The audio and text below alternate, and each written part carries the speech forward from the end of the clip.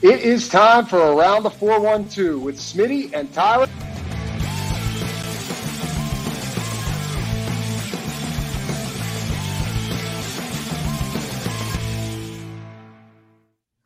Welcome back to another episode of Around the 412. I am Tyler. With me, as always, is my co-host Smitty. Be sure to follow us on all of our social medias at Around the 412. While you're there, go check out our pinned post on X and go check out some of the links that we have in the description of these shows, whether you're on the listening platforms or you are on YouTube. We've got year 6 of Rocking Around the 412. The GoFundMe link is down there. Over the past 5 years, we've been able to raise over $25,000 to be able to provide children Christmas in our local 724 and 412 area codes. Smee and I never had to worry about where Christmas and those types of gifts were going up. So we'll be able to give back and try to provide those children that type of Christmas as well. As well as last year, we were able to partner with the East Rochester Salvation Army and adopt kids off of their angel tree. So if you want to read about that mission, go check out the link in that description, as well as check out our other link. We've got our friend Haley Wagner Small Business, everything custom designs. She can get you some customized clothing. Holidays are coming up. If you're like Smitty, you can get some customized pajamas for Thanksgiving. If you're like me, you get some customized pajamas for Christmas, as well as you can get a customized kitchen apron, or maybe a customized Santa hat or a stocking. You know what you can't get? A hat that's on Smitty's head right now. A normal ball cap? Absolutely not. But she can hook you up with so much other stuff. So if you want to go check that out, she's got an Etsy link and a Facebook link. Help support a small business in the local Beaver County area. And she won Best in the Valley for new small business, right? As of like a couple weeks ago. So yeah, congrats to Haley, by the way. Just shout out to her for winning that. Well deserved. But yeah, go check that out. Got a couple links down there. I was looking to see if I have an applause thing. Sorry, I don't have an applause sound on here. Dang it. No, but we have the Island Boys if you want that. No, I don't. I think we're good on that one. But okay, let's dive into some puck talk over the last 2 games. Hey, I don't have many complaints here. You know, we've been complaining a lot about the Penguins through these first few episodes. They've outscored their opponents 12-2 over the last 2 hockey games. Greatly boosted by the fact that they were able to put up 10 against the San Jose Sharks, who had given up 10 goals in back-to-back games. But they got to throw this in there. By the way, I'm tired. I got to throw this in there. The San Jose Sharks did just beat the Philadelphia Flyers. So shout out to them getting their first win. Congratulations. Again, insert pull out the applause. I mean, now what? They're 1-11 and 1. Yes, also. They tied. They have or they lost in overtime. There's no ties. It was their first game of the season. They did that. And then they lost every game up until their last one in regulation. Man, that sucks. Yeah. But so let's talk about that. Just goes to show we can talk about the game. I just want to say before that just goes to show, like, no matter how bad we think it is, Penguin fans, it can always be worse. Yeah, I really hope that even once we're past this competitive window and we know the Penguins are going to have a rebuilding phase that could take some time, and they're not going to be a very good team for a while, likely, while Dubas is trying to build this back up. I really hope it never gets to the level that we're seeing right now with San Jose, because I don't know how anybody watches that. I don't know why anybody's going to those games. Again, 10 goals given up back-to-back games to the Canucks and Penguins. And here's the thing about that game. The Penguins had less than 4 expected goals in that game, and they scored 10. I mean, especially in the first period and a half of that game, I didn't feel like the Penguins were playing all that well. They scored, Riley Smith scores a couple early, one on the power play, who's been, by the way, awesome addition. I don't think you could ask for anything more than what Riley Smith has provided this team right now. But other than that, I wasn't sitting there thinking the Penguins are dominating this game. This is how it should look. They obviously kind of got into it the second half of this game, but I really, really think, and I can't stress this enough, I'm not saying the Penguins were very advantageous. Sure. I don't think it was as much about what the Penguins were doing as it is just, man, this San Jose team is maybe historically bad. They're buns. I mean, to put it in the best way I could, they absolutely stink. The fact that the Penguins, who are, let's just face it, as of right now and what we've seen this season, pretty mediocre program. I think that what you saw on Saturday wasn't as much what the Penguins were doing. It's just how bad the San Jose Sharks are. Like you said, expected 4 goals scored, and they put up 10. That is ridiculous that's the case. And like I said, That night, I went to a college football game in Morgantown where my team put up 7 points and the Penguins put up 10. That's just historically bad for the San Jose Sharks. But I'm not going to take away all the credit from the Penguins. I mean, no. I will say it was nice to see some offense, and not only was it nice to see some offense, it was nice to see some different guys on the score sheet, other than the regular folks that we've been seeing so far this season. So that was one thing that especially in that San Jose game, but also, I mean, in the Ducks game as well, redeems the Hornet, opens up the scoring for the Penguins too, to be able to see in these past couple games some other guys chipping into the offense and driving play. I think that's great. That's something that we've really harped on to the start of this season, especially in that bottom six, that we haven't seen enough offense. We haven't seen enough scoring from those guys. In the past couple of games, you've gotten some points, you've gotten some assists. I think, and you got a couple goals. I mean, Matt Nieto had a goal. Redeems the Hornet had a goal. Vinny Hinostroza, who's been taking place for Jeff Carter, he had a goal as well. So I think the fact that you're seeing those guys contribute in these games, no matter how bad the opponent is, and granted, the Ducks have been playing some good hockey as of late, so that was a good win. But even in the San Jose game, regardless of how bad the opponent is, I think just to get those guys get their feet wet, even in a sense, to the score sheet, that could go well moving forward and could get some positive momentum for guys like that. I think they took advantage of what it was. There was a get right spot for this team.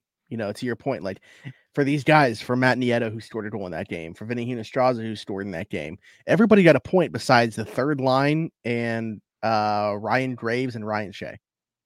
Everybody had at least 1 point besides that. So in a game like that, where, you know, the wealth is just spread around the way that it was, 3 guys scored 2 goals.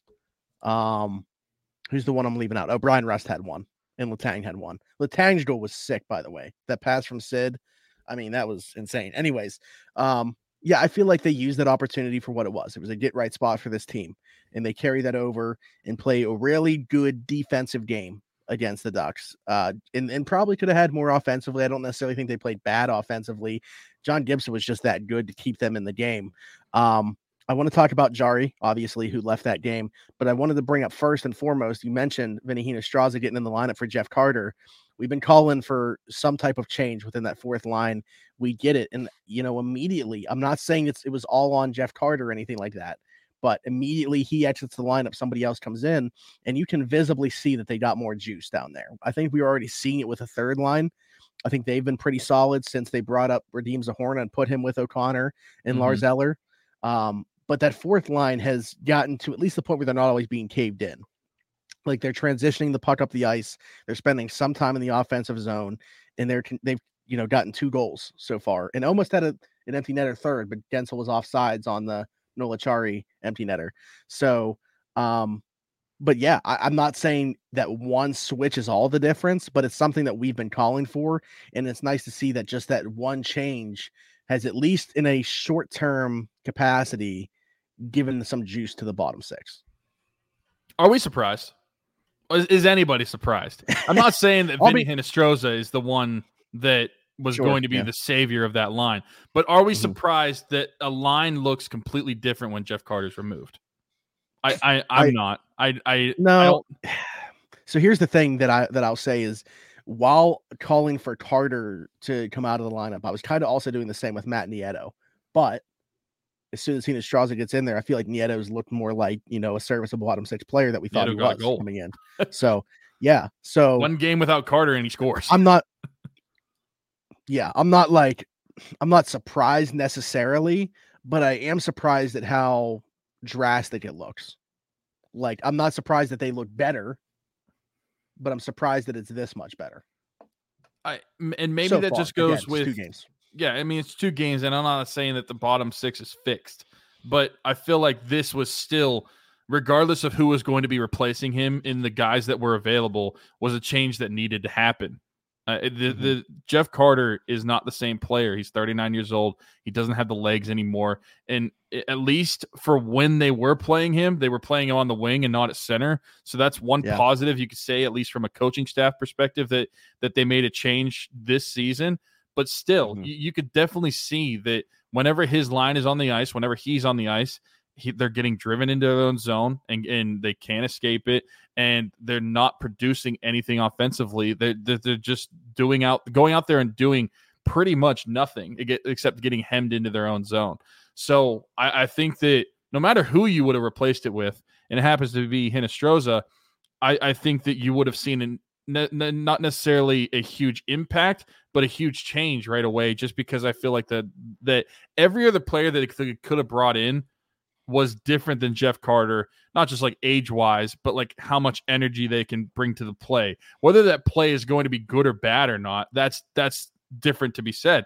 But I think the energy that they can bring is something that was going to be different no matter who the player was that they actually brought in.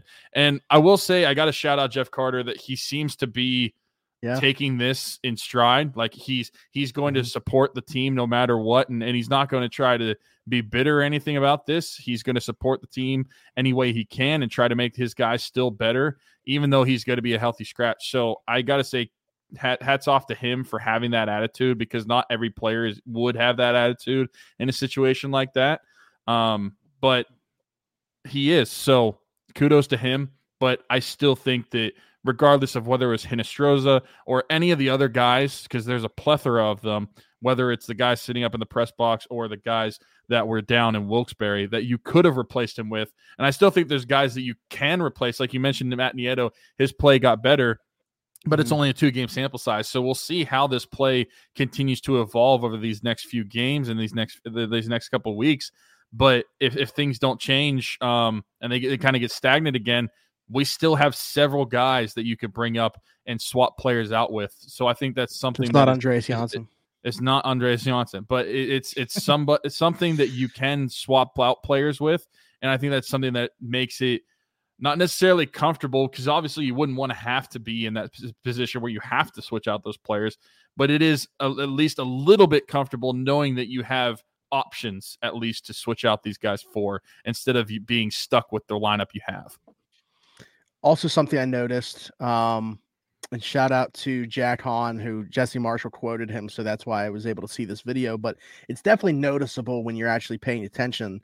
It looks like, and we'll see if this continues, but the Penguins have kind of switched up their forecheck as of late. Maybe they've gotten hip to the idea that, okay, we don't have the personnel to be as aggressive on the forecheck as we once were able to do. So what we've seen is kind of like a more measured look where they got 4 skaters above the puck in the neutral zone, and like the second forechecker's kind of like swapping as opposed to overstaying his welcome, skating himself out of the play. What you've seen a lot is kind of one forechecker up, kind of pressuring the puck, and everybody else kind of playing the waiting game and just defending. And that's probably the right approach to take. Now, typically, you're not going to hear me advocate for being less aggressive, but I think when you take a look at what the Penguins have on their roster right now, this is probably the style of hockey that they're going to have to play. And again, small sample size, maybe not against the greatest competition, but they did a similar thing against Colorado recently, too, in that one win where they were playing in a pretty bad stretch of hockey. The one win they did have was when they defended Colorado this way, realizing, okay, this is way too fast of a team. We're not going to keep up with them. We can't be super aggressive or we're going to get burnt. I think this is probably the right approach for the Penguins. I'm encouraged by this. We'll see if they continue to do it going forward. Well, I think over, again, a small sample size, but I have to give my flowers to Mike Sullivan, because that's another thing that we had discussed on the show, is like whether the Penguins and specifically Mike Sullivan can adapt to having a team that isn't built for speed, at least not anymore, that isn't going to be able to build into what his system should be played like, and what they had played like for several seasons, what they won 2 cups based off of. We had discussed that the Penguins just weren't those teams anymore. They don't have the legs, they don't have the horses to be able to run that style of play like you see in a Carolina or a Colorado. And so we were questioning whether Mike Sullivan would be able to adjust his team. And so to be able to noticeably have a difference in how you're forechecking, how you were entering the zone, and how you're defending that offensive zone, I think that is something that I have to give credit to Mike Sullivan for. I don't think that the team is just naturally going to do that. That's something that's going to be instilled with them from the head coach, something that he's going to notice. And I think that's him being aware that we don't have the same guys I had 8 years ago. We don't have the same team I had 8 years ago. And it's time to basically adapt or die. And that's something that we had talked about with Mike Sullivan with his tenure, is like, if he can't adapt, then he needs to eventually be removed as a head coach. I think that this is something that is good in the sense of him knowing how to adapt his team and how to win some of these games. Now, we'll see if it stays the same over a long period of time, and if it continues to be this way in these games and has this impact. But I think the fact that he's taking a more defensive mindset into some of his forechecking and into that like center ice scheme, I think that that's something that is going to help improve this team, because they're more so built to do that now than they ever have been. Yeah, and the last thing I wanted to touch on was in net, Tristan Jarry exiting this game against Anaheim due to injury late in the second period. So Magnus Hellberg comes in, is able to hold the fort down for the rest of this one. But Jarry had looked pretty good up to that point in this game.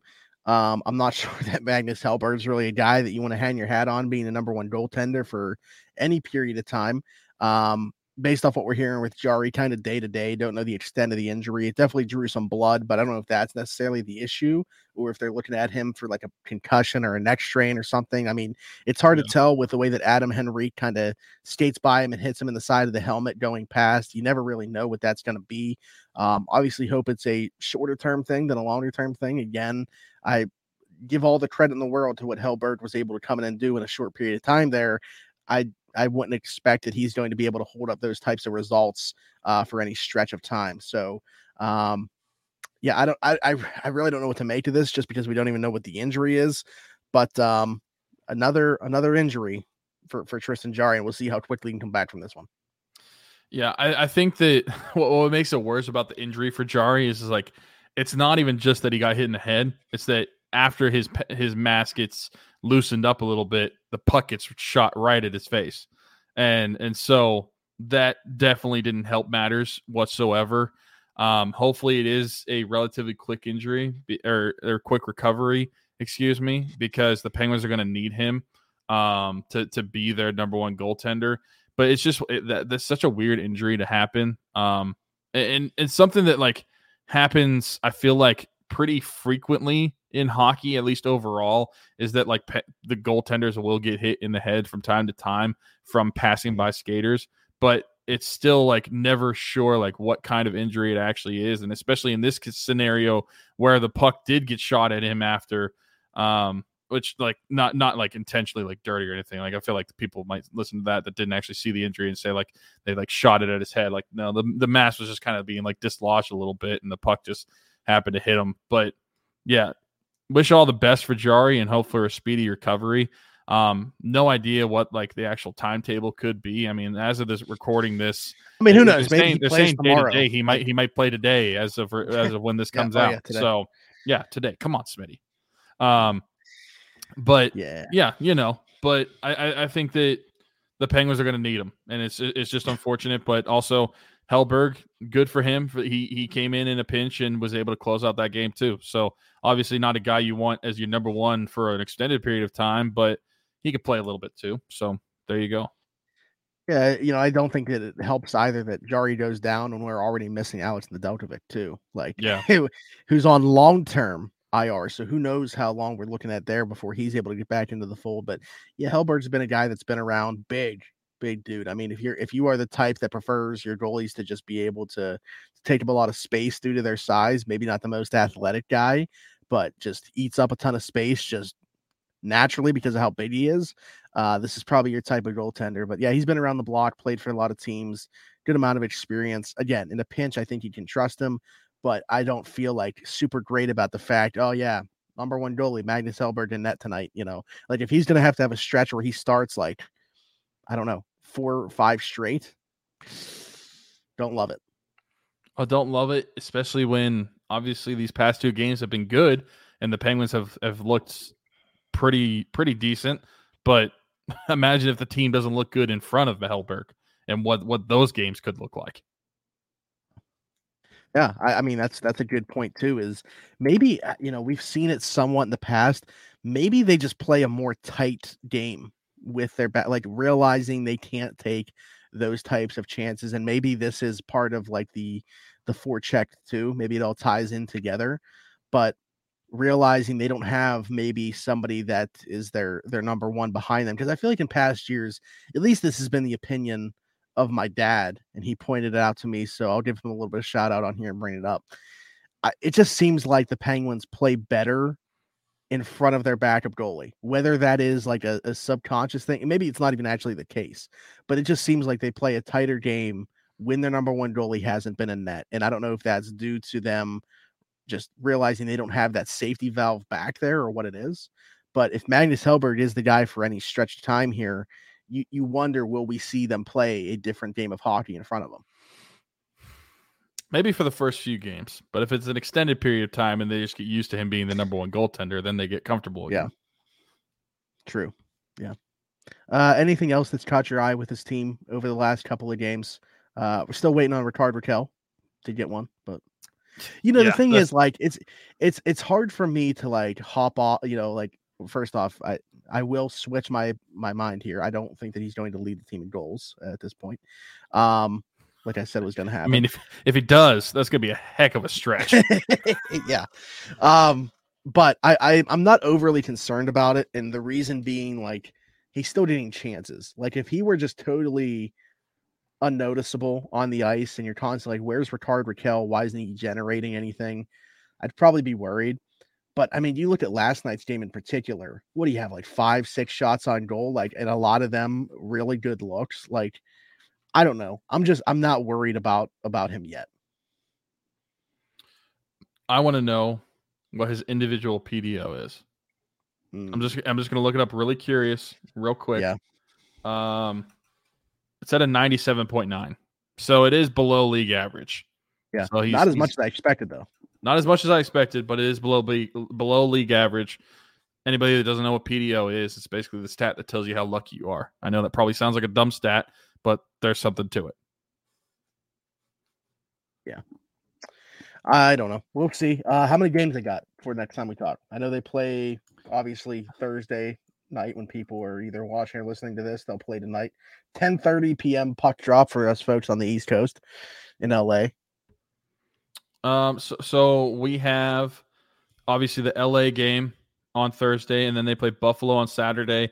Then they play at Columbus on Tuesday, the 14th. So we will have 3 games between now and the next time we record, which I hope is like the more norm, like that we start to get like 3 to 4 games in between each of our recordings, because I hate these stretches where we only get like 2 games. Yeah, I hate it. I mean, I don't know what is up with the schedule here in the early part of the season, but the Penguins have only played 11 in total so far. Yeah. Like, really weird the way that the schedule's been set up. But yeah, hopefully we get back into the ebbs and flows of this thing and more consistent basis, like every other night, like we're accustomed to during the NHL season. Yeah, absolutely. So that'll do it. Thank you guys for tuning in to another episode of the Around the 412 Penguin Show. As Tyler mentioned at the beginning, check out the description where we have year 6 of Rocking Around the 412, all the information for that. Over the first 5 years, we've raised over $25,000, so we're back for year 6, hoping to make it the best year yet. Every single penny that is donated goes directly to helping provide Christmas to kids in the 724 and 412 areas. That is individual families, as well as last year and going forward, we're going to continue to partner up with East Rochester Salvation Army, their angel tree that they do every year at Christmas. Last year, when we lost our friend Dalton Keenan, reached out to his girlfriend, Kaylee, for their daughter Isla to provide Christmas for her. She said that she would rather have us adopt some kids from the Salvation Army's angel tree in the name of Dalton, and we want to be able to continue to do that going forward. Super special to us, super special to our hearts, and yeah, just really excited that that's going to be a part of the mission going forward. Really excited that those two are going to be so hands-on with a mission going forward, and they've already helped so much. Kaylee's gotten 8 different people to take tags from the angel tree, and shout out to our sponsor, Christian at Keith's Barbershop, who will be the official drop-off location for us. He's also gotten a couple people to take tags. Him and his wife, Hannah, are going to take some tags. So, yeah, I mean, we got a great support system over here of people and that are involved with this, including every single person that donates. We just crossed 2,000 with the GoFundMe itself as well. And I'll put this out there now because I don't know how accurate of a number that, I know everybody looks forward to seeing that total and stuff. I'll do my best to be able to have an estimate. So what's going to be different about the way that we're doing it now with people being able to individually take tags? They're doing the shopping on their own. They're dropping the gifts off on their own. I'm not like they're not. I'm not going to say, hey, can you give me the receipt or anything like that. I don't need to know how much they're spending on these things. So could be kind of tough to get exactly an idea on how much we are helping raise for the Salvation Army. But we will be able to know the amount of people for sure that are impacted by this. So we have the GoFundMe, and then kind of in a separate thing at this point, doing the stuff with Keeks Barbershop and Kaylee and the Salvation Army stuff. But listen, either way, it's not about that. Like, we're not looking at that raw number just to be able to know how much money we're raising or anything like that. The goal is to help as many people as possible. End of the day, that's what we're going to be able to do with the way that we're doing this now. So no qualms about doing it this way at all. Just letting you guys know you might not see the best estimates in terms of how much money we actually were able to raise in total this year for Christmas. But anybody that does donate at least $10, so whether that's the people that are taking tags or you guys through the GoFundMe, is going to be eligible to win some prizes. As of today, the time of recording this, that includes a Minkah Fitzpatrick autographed jersey, an Erik Karlsson jersey. That one's not autographed. The Minkah Fitzpatrick one is the only one that's autographed, by the way. I'll throw that out there. Joey Porter Jr. jersey, and then also a set of Penguins tickets. Game TBD. But yeah, that's it for that. Link is in the description. Go check that out. If you can donate, great. Please do so. If not, share it. You never know whose eyes and ears you're going to be able to get on that thing. Also, shout out to our friend Haley Wagner, Everything Custom Designs. She's got her Etsy and Facebook in the description of this thing as well. Get some custom pajamas like Tyler and I had every holiday season. A little bit different timing. I got mine every year at Thanksgiving. He got his right around Christmas. T-shirts, hoodies, maybe a stocking. I don't know, maybe an apron for Thanksgiving.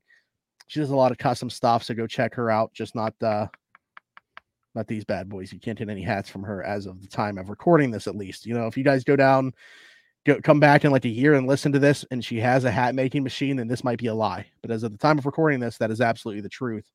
No hats from Everything Custom Designs. So other than that, that'll do it for us. Thank you for tuning into another Around the 412 Penguin show. For Tyler, for myself, go check out another video popping up on the screen right now, and we'll see you next time.